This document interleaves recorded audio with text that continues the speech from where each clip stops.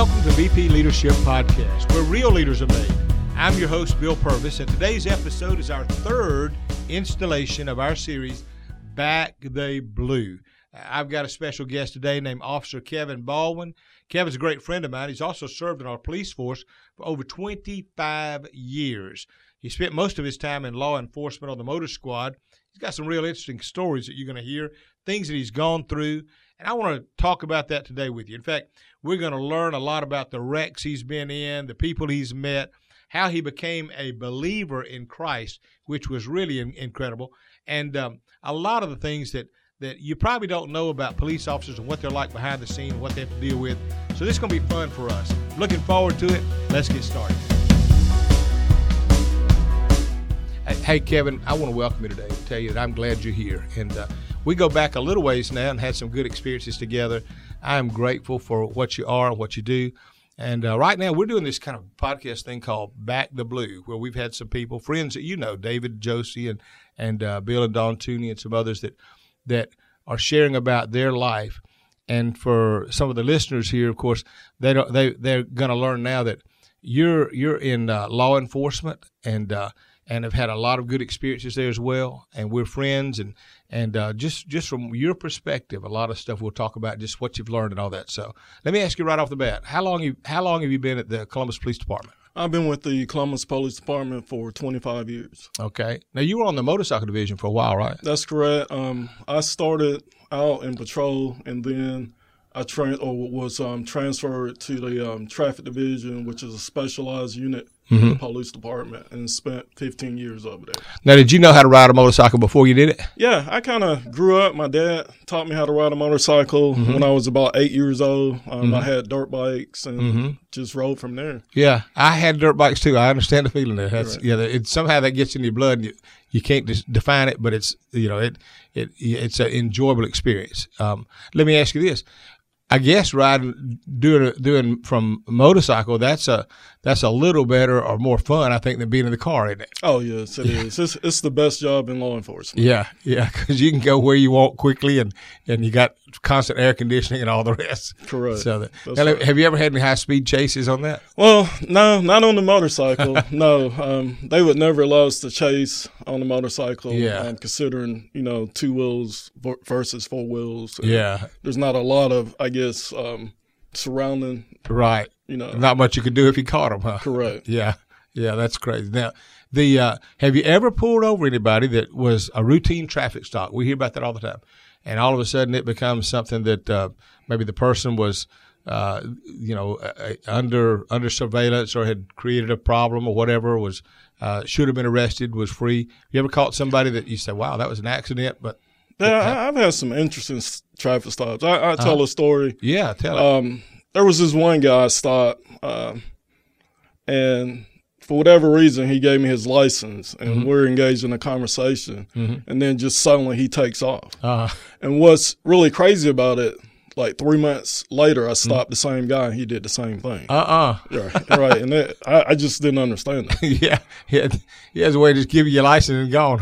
Just took off. Yeah, that's now how about in weather? Was ever a problem? Well, see, yeah, that's one thing with being in traffic. You're either hot in the summer or you're cold in the winter. Yeah. So it's kind of like to me, I describe it as being self-motivation. You got to want to do it. You could either come in there and get on the motorcycle or come in there and check out a car in the wintertime. You're either going to be hot or cold. Yeah. But, I mean, it's fun. There was so much freedom out there. And I met a lot of great people, even on traffic stops. It wasn't always about issuing citations. It was always about listening, trying to understand what people were going through. Some people just have bad days and don't pay attention to what they're doing. Right. But one of my biggest or favorite spots when I did traffic in the city was right down here at the school zone, River Road. I would always work that area, and also Armour Road was one of my favorite places. Right. And it's interesting. Yeah, I would think. Now, what got you into law enforcement? Well, I really don't know. I growing up, of course, out of high school, I went to college.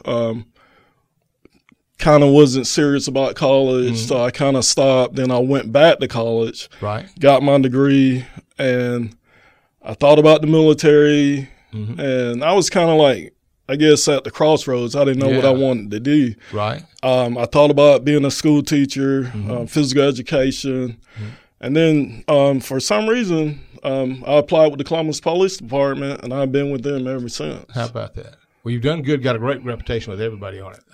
I know that, and that's you know, has it ever been dangerous for you? You almost had some wrecks out there or anything like that? Oh yes, I've been involved in. When I was in traffic, I was involved in 2 accidents. I can remember when I went over there in '99. Prior to going over there, I had not gone through the advanced motorcycle course. So I basically started riding or training with an officer. So they released me on my own like 5 days after riding with this officer. And I thought I had pretty good motorcycle skills. And I got a call one day. I was going down Buena Vista Road. A little white car pulled out in front of me, hit me, threw me over into the westbound lane, broke my arm, broke my toes and my right foot. Got a lot of scars in the top of my forehead from it. And but that was one incident. And then for whatever reason, I felt like riding a motorcycle was like falling off a horse. I was hurt pretty bad in that accident, but every time I would always get back on it. So, and I had another wreck several years later. I got hit on Winton Road by a car trying to pull over a vehicle. Whoa. How bad was that? That one wasn't too bad. I was more kind of like banged up, concussion type of stuff. Nothing major. You find out that steel in those cars don't move, though, don't they? No, it does not. You know what's crazy is most people don't look out for motorcyclists. Yeah, that's true. Yeah. I mean, I know myself when I drive up to a stoplight, I look and I'm looking for a car or truck. And I may almost go and then say, "Whoa! There's a car or a motorcycle there." And my brother-in-law a while back down in Florida, a real congested area, he said, "Why don't you ride my?" He had a Harley he just bought. Ride it. So I got on it and said, "Okay, it's been a long time." And I was down in that community with all these old people that can't see, and they just drive reckless. And I said, man, if I make it back alive, it's going to be crazy because everywhere you go, they're pulling out in front of you, trying to run over in your lane. And so I said, you got to have eyes in the back of your head to be able to come home safe. That's right. That's true. Yeah, that's crazy. That's true.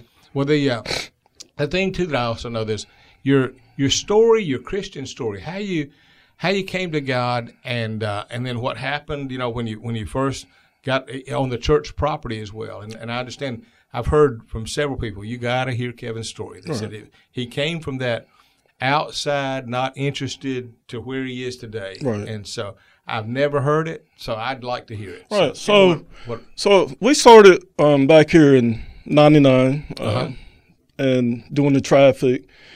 And pretty much I worked outside for probably up to 2003, maybe 2005. And then I got to come inside to work the plainclothes detail. Yeah.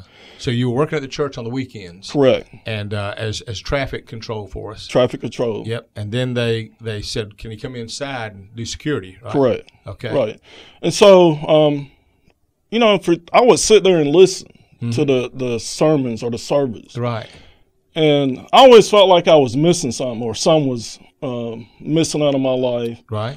I went through a difficult time at one point in my life. I guess I can say a really bad divorce. Yeah, yeah. And I have a son. It wasn't pleasant. It wasn't applicable. Yeah. At first, and I would always listen to what you were preaching about, but I would never.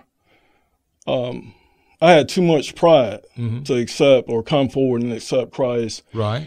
And just for like days and years, or days I was thinking about that, and you just kept talking the whole time. I felt like you was looking at me. Right. When you was offering the invitation, and like there was one Saturday, I almost stepped out and came forward. And that Sunday, I said, well, I'm going to go forward, and I went forward, and it felt like just 1,000,000 pounds was lifted off of my body when I accepted Christ. And I never knew what I was missing. Yeah. And the whole time I didn't have God. Yeah. I didn't know God. Yeah. And I would tell people in church, you know, a lot of people think you have to come to church to be a certain person, or you have to do such and such. And I always listen to what you always said, Pastor Bill. Once, one of the most famous quotes I remember you saying is, "It don't cost anything to be nice to people." Mm-hmm. That's right. And I imply that in my life. Yeah. I try to always be nice to people. Yeah. But people think that you have to come to church for a reason. You just come to worship. And like you say, God loves you. Yes. If nobody loves you, right, God loves you. That's right. That's right. In fact, that's why Jesus hung out with sinners, you know. Right. The crazy thing is that it was the religious people that crucified him. And so he wanted to hang out with the real people. And I have this philosophy that, you know, you come as you are. Right. You know, we don't have a dress code. We don't have all these rules. Come as you are, because God loves you and God created you. But I think that's great. That what's crazy is that it was like God orchestrated the whole thing. Right. Like put you in the place where you happen to be on the property, and then you got to know people, and then got inside, and he was kind of inching you up, sneaking up on you a little bit, and then you're hearing the word, and then there came today that suddenly you said, okay, I got to step over. Right. Kevin, I'm grateful that you did, because, I mean, from that day forward, I have watched you. I trust you. I feel our people are safe. I've just watched how people love you, and your testimony is powerful. I look at also, I look to you as a friend, and the interesting thing is we're of different races, and so the people we watch on video, and yet you're my brother, and that's what I love. And let me ask that just along the lines that, because right now these days everything's called racism, you know. I mean, and they've almost made the word not have the impact that it should have, and racism is one of the most horrible sins. In fact, I always said racism is a sin problem, not a skin problem, and so that's the deal. But from your perspective, I mean, that's so. You know, that's one of those touchy issues that everybody nowadays can be accused at, and suddenly there's no argument or whatever.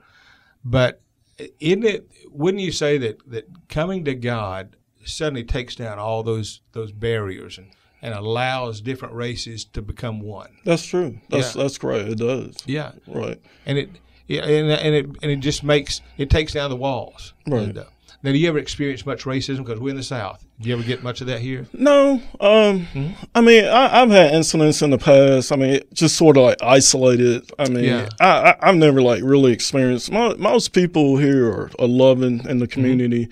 Right. You know, I actually met my wife here, and we're different from different races. Yeah, and she's awesome too. Her name is Trish, and she's fabulous. Patricia Lynn. Yep. And she's a sweet lady. Yes. And we've never experienced that. Mm-hmm. But I just think some people now accept it because, you know, like things change. Yeah. You know, the world has changed. Yeah. And I'm glad it is. I hope that'll be. I hope that one day even that topic will be in the past. Right. That'll be that suddenly that it's not another place to just divide people. Because I've found I learn more from people that are not just exactly like me. I benefit more from people that I can't grow if I'm around people that are just like me. And so I want to learn from and experience that. And so now you mentioned about being a father. What's it like being a dad? Oh, it's awesome. Yeah. It's awesome. My son Carson, he just turned 14 yesterday. He's growing up, preteen. He's a pretty good basketball player. Wow. They had a game last night. He did pretty good on the court. However, they didn't win. Right. But he played hard, played a lot of minutes. Mm-hmm. And he's a good kid. Kid. Now, would you recommend him going into law enforcement? A lot of people don't. They say, well, no, I wouldn't. I wouldn't sell law enforcement. Right. I would want him to do something different and be a little better, or have a better profession or different profession than what I'm doing. Mm-hmm. Law enforcement is not for everybody. Yeah, you have to be a special. It takes a special person. To do it. And you're not going to be rich. You're not going to be poor. You just have to work. You got to work hard. You can live, but you have to work hard. That's right. Yeah. And I would think too that you have to be very aware of your surroundings. You know, I knew a guy that was I think some kind of a special agent or something. He used to say, when I walk in a room, I can't help it. I just assess everything around me, where the door, what's going, who's coming in and out. And I would think you almost have to always be on guard or alert. This is very true. I mean, I understand what you were saying, because when I walk in a room or a restaurant, even like when I'm not in uniform, I always sit with my back to the door, and I'm always like scanning, analyzing. So you're always, on your. You're having to be on your P's and Q's. And I don't know if you saw that or not. Did you see that video the other day? There was that shooting of this church where there was 2 security, and this guy pulled out a gun, and he could have really done some harm. Unfortunately, one man did die, but there was another guy that within 6 seconds, this guy was just trained by law enforcement, and it was impulsive, it was instinctive, and within 6 seconds, he already responded and took out the shooter. Right. And I thought, unless you do that day in or day out, and that's just who you are, most people would never respond that quickly. That's true. And that's there'd be a lot true. more damage. That's very true. Yeah.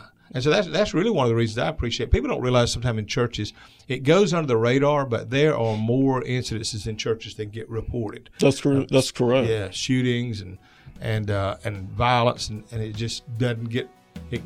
We hear about it every now and then, but we have it here, and I think your presence makes a big difference. All right, well, there you have it. That is part 1 of Bill's conversation with Officer Kevin Baldwin as we continue our Back the Blue series. Part 2, the final part of this conversation, is coming up next, and it is one that you will not forget. It is so good. I promise you, you don't want to miss this one, because not only are they going to talk about cool stuff that Kevin's experienced and get his insight on some things, but you get to hear a really just crazy story about this guy who got tased, who was just tweaked out on drugs.